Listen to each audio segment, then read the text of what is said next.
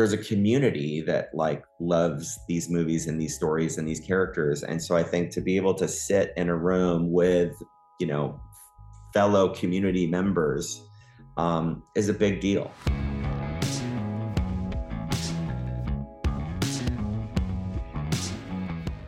This is the Box Office Podcast. I'm Rebecca Pauley, Deputy Editor of Box Office Pro, the pulse of theatrical exhibition, joined here today by a stranger in these parts, Editorial Director of Box Office Pro, Daniel Loria, pinch hitting from his paternity leave. Daniel, how have you been, aside from, I assume, sleep deprived? I like the baseball reference to open up, considering that that's probably a dig that you kept on your back pocket after my Philadelphia Phillies were unceremoniously dumped. I won't say it wasn't nice to see them lose at Show East. I was definitely watching that one.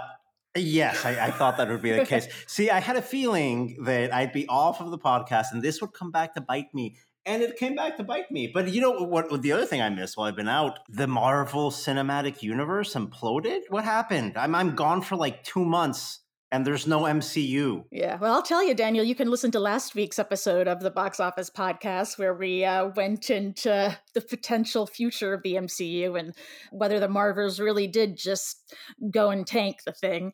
But we have really a lot to talk about this week. We've had a lot of news, something that we were talking about last week because we had some, schedule changes, the MCU schedule switching up, like moving a lot of its big tent poles from 2024 to 2025.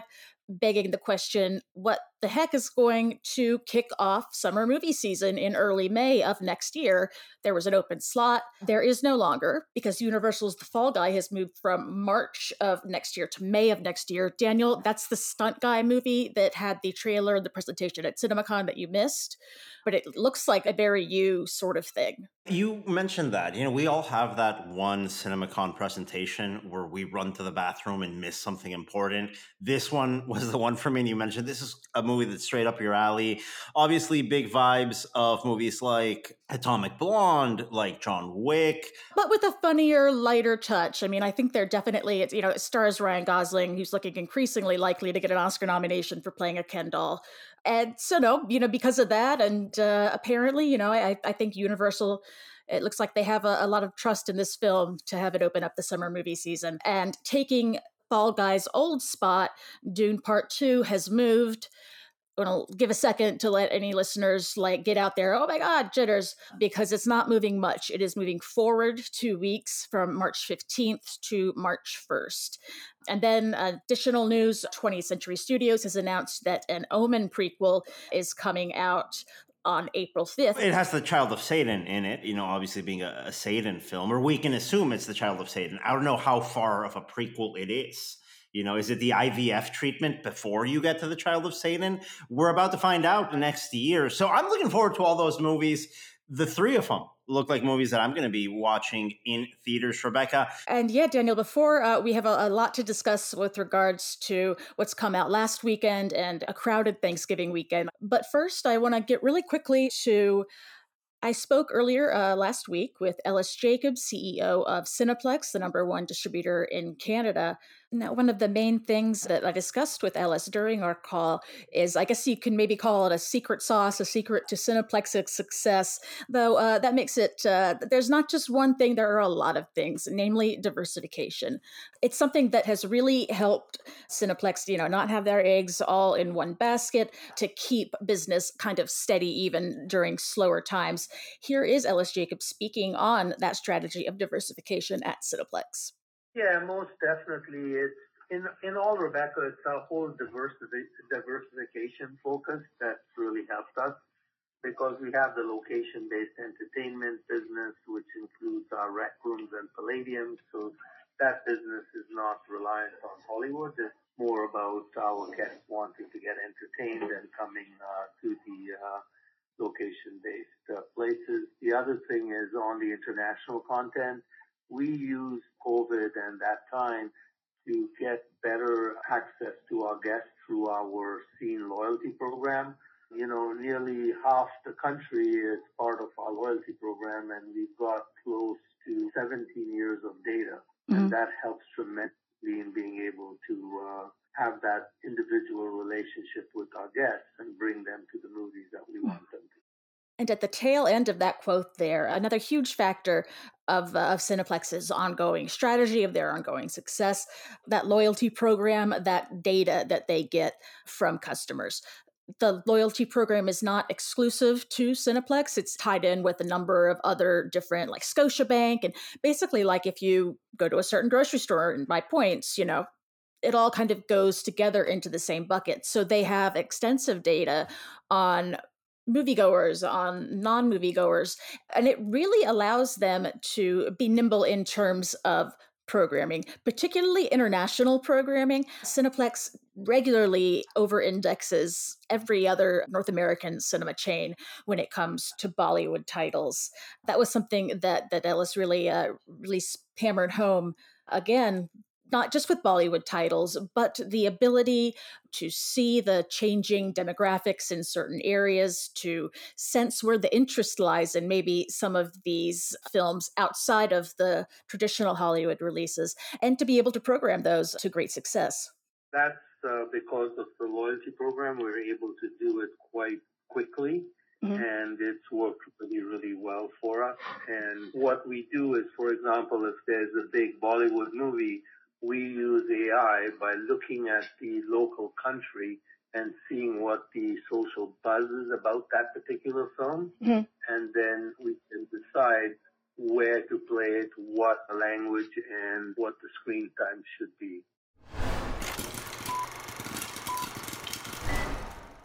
Now, box office from this past weekend. Daniel, you've gotten out to those movies a few times since paternity leave, but not often. Yeah. Not as often as I'd like. I did catch Napoleon, which is coming out this weekend, this Thanksgiving weekend. There's a lot of Ridley Scott House of Gucci vibes in this one, involving kinky sex and lamb chops separately, not at the same time.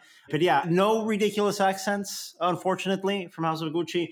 But yeah, it's one of those weird movies, cinematic spectacle, but also very much a Ridley Scott movie. And I think the people that know what I mean by that know what I mean by that. So those are the magic words. But the weekend before Thanksgiving, i.e. this weekend that we are just coming out of, a little bit slower. We had from Lionsgate the Hunger Games prequel, The Hunger Games, The Ballad of Songbirds and Snakes, which debuted domestically to 44 million. We had predicted just over 47 million, so it's kind of on par with expectations, if definitely opening gross, it's far below any of the previous 4 Hunger Games films.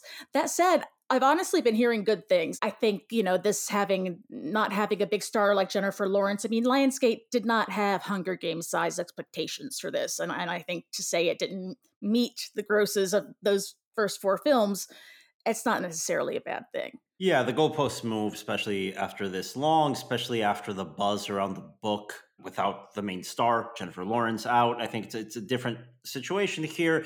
And it's a readjustment for Lionsgate, which is bouncing back from an off year in 2022 and 2021.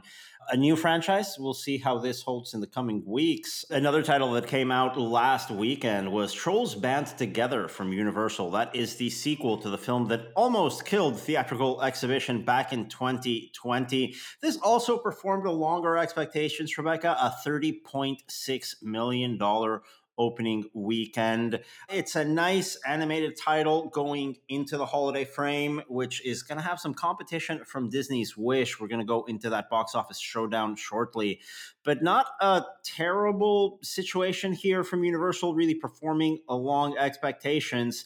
And that leads us into a photo finish between 3rd and 4th place last weekend, Rebecca. Eli Roth's It Used to Be a Joke trailer that turned into a movie, Thanksgiving, and Disney's The Marvels on its sophomore frame. Wow, talk about a massive drop for an MCU title, probably losing out or maybe going neck and neck with a movie that started out as a gag over a decade ago. Yeah, this is granted with the asterisk that we're recording this on Monday morning, so we are going off of estimated grosses that have both Thanksgiving from Sony TriStar and the MCU's Marvels coming in at 10.2 million over the weekend. We'll have to wait until those actuals come in later this afternoon to see what actually came out on top there. But it is the highest sophomore drop by quite a bit for an MCU title. Of course, it was also by a fair amount the lowest gross in the MCU's history opening weekend. A 67% drop internationally, which is better than domestic, but still not good. What caught my eye here was on the Thanksgiving front, it has already come out in 11 markets, earning 2.4 million internationally. Upcoming key markets: Belgium, France, Mexico, Netherlands, and Brazil. Is a movie about an American holiday going to translate? Or is it just like people are there for the gore? People are there for the gore. Horror always translates, especially in Latin America, Mexico, a very loyal horror market. Listen, you could say the same thing about Halloween, right? It wasn't really a holiday outside of the United States until very recently. Now, it's a very different situation with Thanksgiving, where absolutely nobody celebrates. Even the wonderful Canadians like up Canadian north, had their own. they've got a whole other... Yeah. They've got the anti-Pope Thanksgiving. It's wonderful. I don't know what they eat. Do they eat ham and like maple syrup? Who knows? They've got their own thing going on. Yeah, I think the holiday is going to be less of a draw, but the horror is going to be, I think, the heartbeat of that film internationally. Talking about horror, and this is a real question here, is we see that $161.3 million global gross from the Marvels. This thing called Five Nights at Freddy's that went day and date from Universal is now up to 271 million worldwide.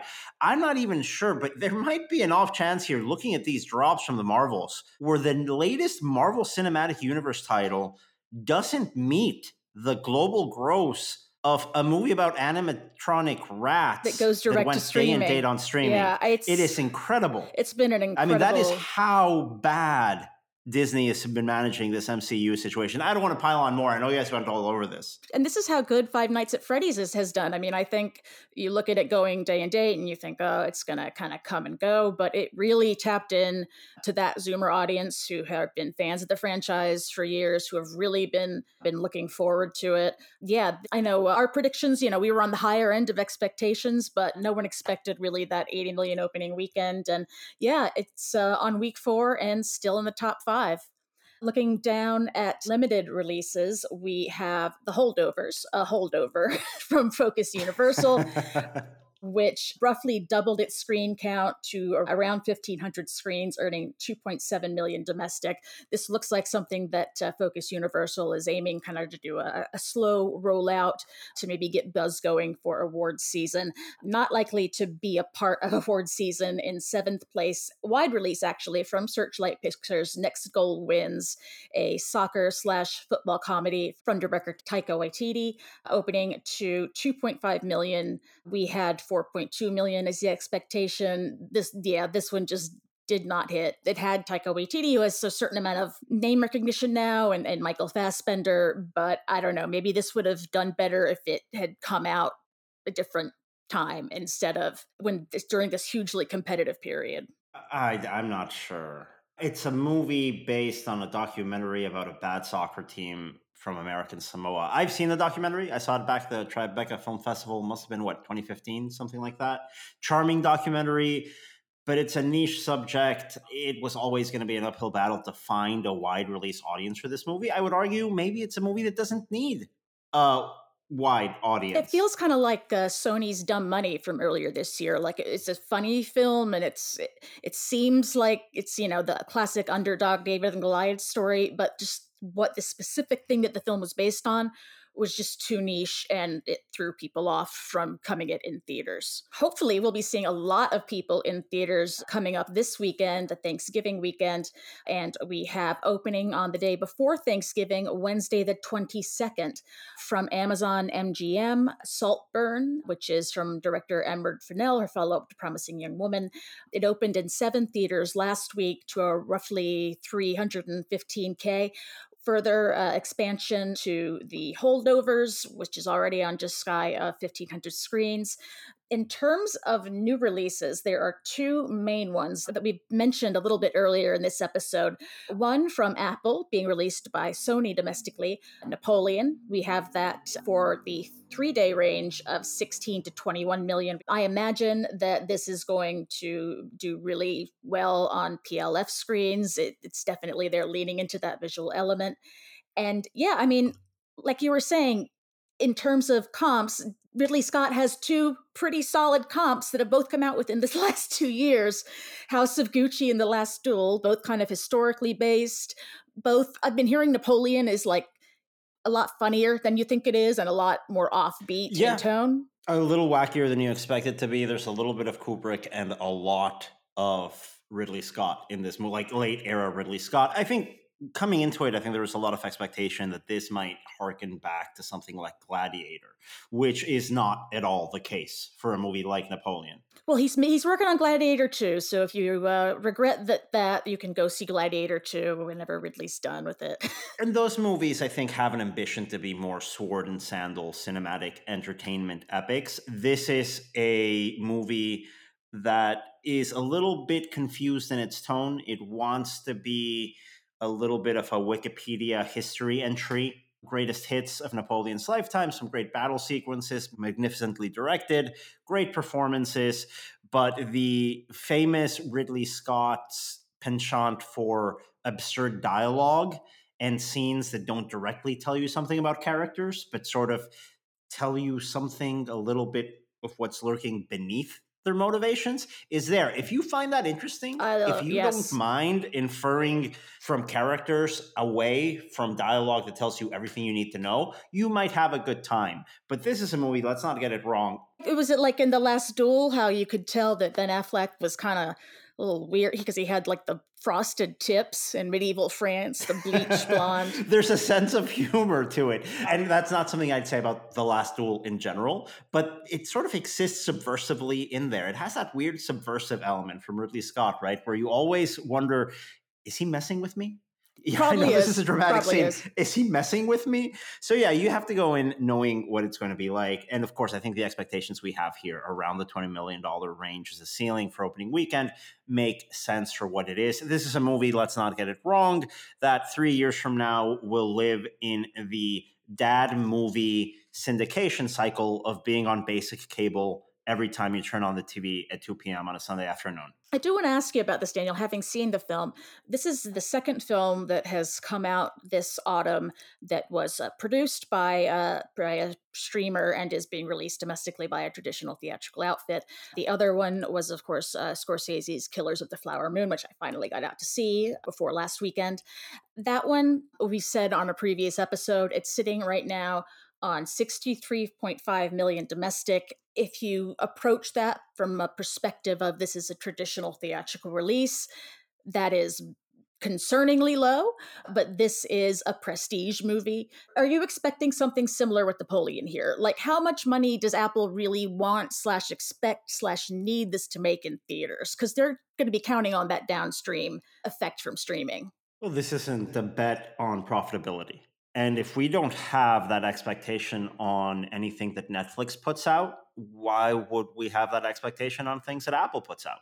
Apple is putting a theatrical release that did not have to be there because it's not in the streamer's direct interest line, but they did so anyway in a way that I think is going to benefit and somewhat offset the humongous costs of not only this movie, but Killers of the Flower Moon. These are the movies that used to be made by studios that haven't been made by studios in the last decade, maybe decade plus. So the fact that someone's out there and willing to pay for them, that's just enough for me. That there's movies for adults that actually have a production budget and that you can see in a movie theater, that's enough for me. I think everyone is on the same page here. Neither Killers of the Flower Moon or this movie had the sort of budget that anyone who was not Martin Scorsese or Ridley Scott would have gotten. Yeah. No, yeah. I mean, you know what you're signing up for. This is going to be an expensive movie that will not make its money back in theatrical release. Will it make its money back in streaming? Who knows? I don't know what metrics they use there. Assessing success of films like this one and Killers of the Flower Moon based on theatrical grosses alone is myopic and just misguided. Wrong. We're here to talk business. We're here to help exhibitors know what they can expect on opening weekend, on a holdover weekend. That's fine. But I'm not going to get into the trap here of saying this is a hit, this is a flop based on numbers. That's not what Apple is looking at. And that's not what these sort of movies look at to begin with. And speaking of studios kind of hearkening back to their past, bringing back maybe some things from the older school, out from Disney, we have Wish, an animated film that looks to draw very heavily on Disney's own legacy as A dream is I'm not going to sing it, but a dream is a wish your heart makes, da da da da, all that. We have it opening a 3-day gross between 45 and 65 million, topping off at between 185 and 289. It's a little up in the air for me. I mean, it's not going to be getting a lot of premium screens because most of those are going to be going to Napoleon. I'm just not sure what the Disney strategy is here. I'm not sure how much interest there's going to be for a title like this. Disney has turned into a studio that for family films has really relied on word of mouth in subsequent weeks to really make it out alive with their movies. And they're leaning into that. They've been releasing like a song a week leading up to, so they're clearly hoping for the earworm to catch on. Exactly. I think what I've learned really coming out of the pandemic is the family-focused Disney releases post-2020, you can't judge on opening weekend alone because we're all going to say they're a disappointment, right? I think it's wrong of us to have those expectations 3 weeks in. The success of Wish is going to come down on how it's performing by the time we get to Christmas. And in that regard, I don't see a head-to-head with Trolls as a concerning factor. I really don't. But we'll see. I think Disney has shown that it can still release family films with legs and drive audiences based on word of mouth marketing alone. Now, I want to close this segment out and then let you get back to parenting by asking you kind of a wider version of that question that you just discussed. Just as Disney can release animated films that hold very strong, it's something that we've said a lot on the podcast, that industry executives have said a lot.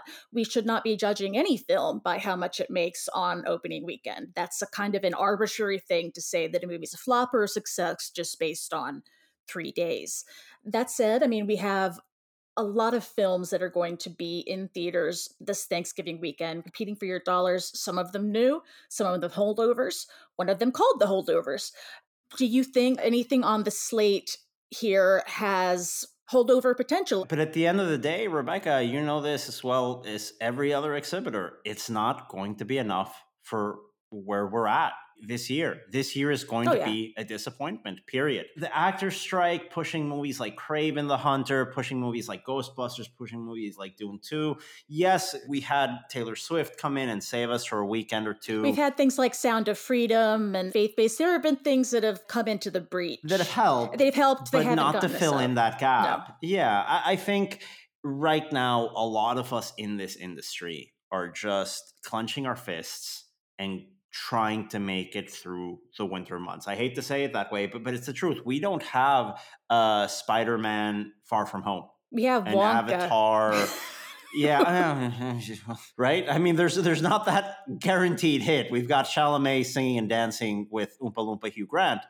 I don't think that's going to bring in the people that the way the prior 2 years have brought in people with that Avatar sequel and that Spider-Man sequel. It's going to be a really rough end of the year. What I think a lot of us are looking at, really, really. And I think you see that reflected across the entire industry. I was not at Show East, you were. This isn't something that we speak about very openly, but you're seeing a lot of layoffs in this business of people we know in companies that we're close to.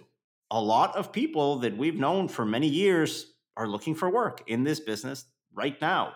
A lot of the trade shows that we've been to, there's been a nervous energy from what I've heard from folks coming back. I hate to say it, but there's this nervous anxiety, this flop sweat for the holiday season this year that I'm more concerned about. So yes, we can pick out little inflection points, something holds well. I mean, we've had successes this year with like Super Mario or Spider-Man Spider-Verse. Yeah, absolutely. No, Barbie, there's a lot of good things. But when holiday season doesn't hit, that's a big deal. It is. And I think it's going to be a long wait until March. And thank God that Dune was moved up to March 1st, where I think once we get to March 1st of next year and Dune 2 opens in theaters, again, it's not going to be a $500 million domestic movie, but it's going to make a good amount of money and it's going to get people excited. That's when we can start breathing easy and start saying, all right, now we can get the machine started. No strike. Can we, though, when there's one Marvel movie and one DC movie coming out next year? I don't know. That is another conversation that we had last week and that will continue evolving. I know. But the way those DC movies and those Marvel movies performed, they're not the guarantees they were 5 years ago. We haven't talked about Aquaman this holiday season. I'm seeing the trailer on the big screen for the first time. Like, I'm kind of pumped a little bit. Okay. And I think that's good. I think that's good. Hopefully for the industry, other people are. But I think it's telling that there's a big DC cinematic universe movie coming out in the holiday season. It's barely relevant for us to talk about until last 2 minutes of this segment in the podcast. That's an issue. I don't mean to be negative coming back in, but I do think we need to provide that context. It's going to be a rough holiday season. It's not going to be the year we wanted it to be. We're hoping next year is going to be an improvement. You're right in saying there's warning signs already, but we do have to come into a realization that this year did not turn into what we wanted it to at the start. And that's okay. That's fine. I mean, I think we can put a lot of that on the strike. I think exhibition worked on a lot of solutions like the Taylor Swift movie, like this Beyonce movie. I have a lot of hope going into 2024, but I do have to say I have that trepidation, and I'm not alone going into this last quarter of 23 at the box office. Well, Daniel, thank you for stepping back into the recording booth here to drop us a little nugget of positivity and optimism. No, I kid. It is, we love this industry and we're cheerleaders of it, but we don't want it to be a rose-colored glasses situation, certainly. And I think you make a lot of good points there. But Daniel, thanks again for stepping in. In just a few seconds here, we will be hearing from Chad Kennerk, who spoke with Francis Lawrence for our feature segment, the director of The Hunger Games, A Ballad of Songbirds and Snakes. Be right back. Joining this podcast episode, Chad Kennerk, Box Office Pro analyst. Chad, I know you went to see the Hunger Games prequel over the weekend. I almost saw it. I saw the 7 p.m. showing time that looked really great for where I was and for the logistics. And then I saw that 2 hour and 45-minute runtime. And I was like, I don't know. But I mean, after talking with you about it earlier, it sounds like a good film. Yeah, it's a good watch. And it's been 8 years since we've had a Hunger Games film. And this really faithfully brings to life the prequel book that Suzanne Collins wrote in 2020. And the movie sends audiences back into the arena and the world of Pan Am. So I'd read the original books and watched the original movies. I think I'd heard at some point that there was a prequel book, but it didn't. By that time, I was, kind of moved on to other things. For those who have not read the prequel book or not familiar with the prequel material, maybe not even familiar with the original Hunger Games, does it still work as kind of a teen post-apocalyptic commentary thing? Yeah, and I don't think you necessarily have to go into it having watched the other films, having read any of the books, because it is set 64 years before Katniss Everdeen volunteered as tribute. You can really jump in and take this as a fresh experience. And I do think when I talk to Francis Lawrence, the director, he's right in that it's not really a rehash, but it has enough elements within it to give you that Hunger Games movie feel. And it's an origin story. It delves into the origin of songs and symbols, characters, and how the games themselves became so popular. Thank you, Chad. Let's go right ahead to your interview with Francis Lawrence, who directed the second, third, and fourth films in the original Hunger Games films franchise, and returned to that world for Lionsgate's prequel, The Hunger Games, The Ballad of Songbirds and Snakes. Francis, thank you so much for joining us today on the Box Office Podcast. I want to start by talking about the Hunger Games exhibition in 2015. You talked at that time about that being a very surreal experience, seeing several years of your life come together in an exhibit. What has the return to this universe been like for you? It's been really exciting. I mean, I will say, so 2015, we thought it was like really the end. And part of the end was seeing that exhibition in the museum and it being it was very moving because you start to realize like how important these movies and stories are to people's lives and all of that. But it felt like it was a chapter that was kind of over and that I was very proud of. So when Suzanne surprised us with the fact that she was almost done with another book in 2019, it was really exciting to think like, hey, we can jump back in. We can expand the world. We can all work together again. It would be really fun. Has adapting beloved material been happenstance or by design for you in your career?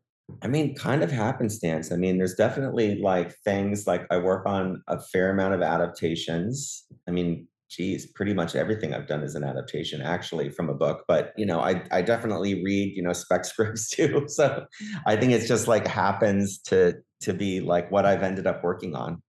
Yeah. Music plays such a vital role in this story. How has your career and your background in music videos played into your films? Do you think musically as a director? I do think musically as a director, I think music becomes a big reference point for me. Usually, very early on in the process, I'll start thinking, making playlists and thinking about music. I'll listen to music on set sometimes, like while sometimes, like in one ear, I'll have music playing and I'll have, the scene and dialogue in another ear. Sometimes I'll play music for the actors. Obviously, like music plays a big part in the sort of the cutting process early on before, the composer gets involved. And so yeah, it's a huge part, and I definitely think musically, and I think music has a huge sort of influence on obviously emotion and sort of impact and tone, which I think is really key. So yeah, it's a huge factor for me. What was your shoot like? Are there other stories from the production that we haven't heard yet? It was a pretty good shoot. I mean, the good thing about like these movies in general, the original ones and this one too, they tend to be very bonding experiences. People have Mm. the team spirit, they fall in love with the stories. There's a lot of people that are of very similar ages in these movies. So there's like a lot of bonding there. But our key cast really bonded, and all the like mentors and tributes, they all kind of bond. And so it's usually a pretty pleasant experience, I have to say. For fans of the franchise already, how does this film stay true to the world that they know, but also deliver a really fresh experience? Well, I think, part of what I loved about reading it the first time was that, it very much felt like a Hunger Games story, which was great, but it felt fresh and it felt unique. It didn't feel like a rehash, right? We're doing a very different kind of story. Instead of a young woman's survival story, we're telling this sort of a young man's descent into darkness, which Mhm. was fascinating. But I will think the other thing that's really satisfying for original fans of the movies and books is it's an origin story of the whole series in a way, because we're going so far back to the beginning and we're getting the origins of songs, the origins of behavior, the origins of characters, the origins of the games, the Wow. origins of, symbols and names. And, it's so I just think that's going to be really satisfying. And some of it is also sort of upends a little bit and recontextualizes like some of the mythology that I think people are used to. Yeah, yeah, I'm looking forward to going back now and watching the original 4 and seeing how that shifts my perspective. Yeah, yeah. And those previous entries in the franchise were such a cultural moment. They were midnight screenings. I remember Catching Fire in particular. There was such an anticipation for that story. We've seen that this summer with Barbie and Oppenheimer and Taylor Swift. So those cultural moments can still happen. Curious your thoughts of where we are in exhibition and why seeing this origin story together in a theater with previous generations of fans and new generations of fans coming together is important. I mean, look, I'm a big fan of the theatrical experience, right? And so I think everybody talks about immersion and the size of the screen and the sound quality and all of that, right? Which is one huge thing. And like, I like nothing more than this movie in IMAX. It's like great sound. You see it huge. It's great. We have a bunch of the full aspect ratio. Yeah. But what I will say too is that when you have a series like this, part of what I think is really great is that, there's a community that like loves these movies and these stories and these characters. And so I think to be able to sit in a room with fellow community members is a big deal. It's not just being around other people and it just being a social sort of experience. But I think that like when you're all sort of embracing this kind of fandom and this community, I think it could be a great thing. And especially when you get into the sort of the origins, like I'm talking about with the story, and any nostalgia that might sort of like percolate, for people who loved the original movies. And even for new people coming in, for new people to come in and feel the energy of fans getting to sort of see and learn about these characters in new ways, I think could also be really exciting. Yeah. Speaking of IMAX and also Catching Fire, that change in aspect ratio was like Dorothy stepping into Technicolor for me. Right, yeah. What was your experience like working with IMAX this time around? This time around, I mean, look, it's great. So again, like I said, I'm a fan of the theatrical experience. I also love the large format experience. My cinematographer and I have honestly started, even with like a TV show we started using large format, digital cameras. So we're shooting with the large format sensors anyway, and those lenses. So as soon as we were going to get into this, it was like, yeah, let's do an IMAX version, and let's pick the spots where we kind of open up and, go giant with it. And it was great. And, it was just, there was a moment, I think because of Dune, where it felt like we weren't going to actually get any IMAX screens, which is a bummer, but I'm glad we held and finished our IMAX version because we got the IMAX screens, and super excited about it. Yeah. The novel in particular includes a lot of world building. What were those conversations like with your collaborators in creating this universe again, but many years earlier? Yeah, I mean, I think the period aspect of this is kind of gave us a bunch of freedom, and that was really, really fun. So Uli Hanisch, who's the production designer, who I love, he's Berlin based, and I loved a bunch of his work. But he and I got on the phone, we started talking about the movie and the story, and we sort of landed on Reconstruction era Berlin, right? Because we're like in a world that's not long after war. So like, let's look at Berlin, after World War II, in the late 40s, early 50s, when they're like cleaning the rubble out of the streets, rebuilding the buildings that are there, putting up new buildings, and like, what does that look like and feel like? And once we had that informed a lot in terms of sort of architecture and the layout of the capital. But also it started to inform auto design, hair, makeup, wardrobe. We needed technology to be much more rudimentary in this movie. And so we started to look at that era for the technology as well. So it became that time became our kind of guiding light visually. Yeah. And speaking of technology, it's changed so rapidly since the original films. Has technology, did it create new opportunities or even new challenges on this film? I mean, I think, look, but of most of the movies that I've done, I will say that this was not the most challenging visual effects movie that I've done.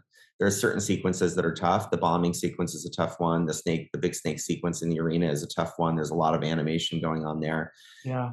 Not easy by any means, but in terms of just like the grand scheme of things, it was not the most challenging.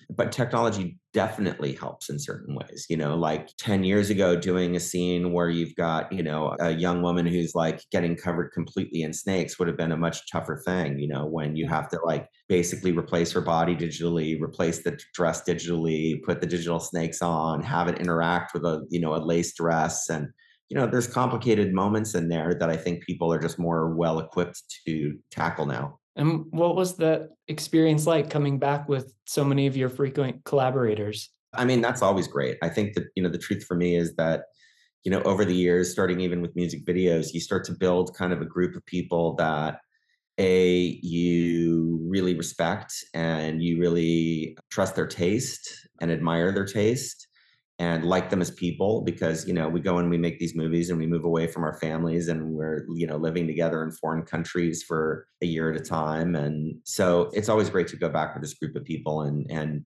care about something and make something together. Given our exhibition focus here at Box Office, I always like to ask, do you have a favorite movie-going memory or experience? I mean, I have many. I think my favorite theatrical experience I ever had was when I went and saw Apocalypse Now, and it was a 70 millimeter remaster at the Cinerama Dome. And it was the original cut. It was not one of the newer cuts. It was the original cut, but it was a 70 millimeter remaster at the Cinerama Dome. That was my best movie-going experience I think I've ever had. Thank you for listening to this week's episode of the Box Office Podcast. Thank you as well to director Francis Lawrence, box office analyst Chad Kennert, and box office editorial director Daniel Loria, who will be back with the podcast, back from paternity leave sometime in mid-December. The Box Office Podcast is co-produced by the Box Office Company, Box Office Pro, and Record Edit Podcast. Tune back in next Thursday for a breakdown of how the Thanksgiving weekend went at the box office. Thank you and goodbye.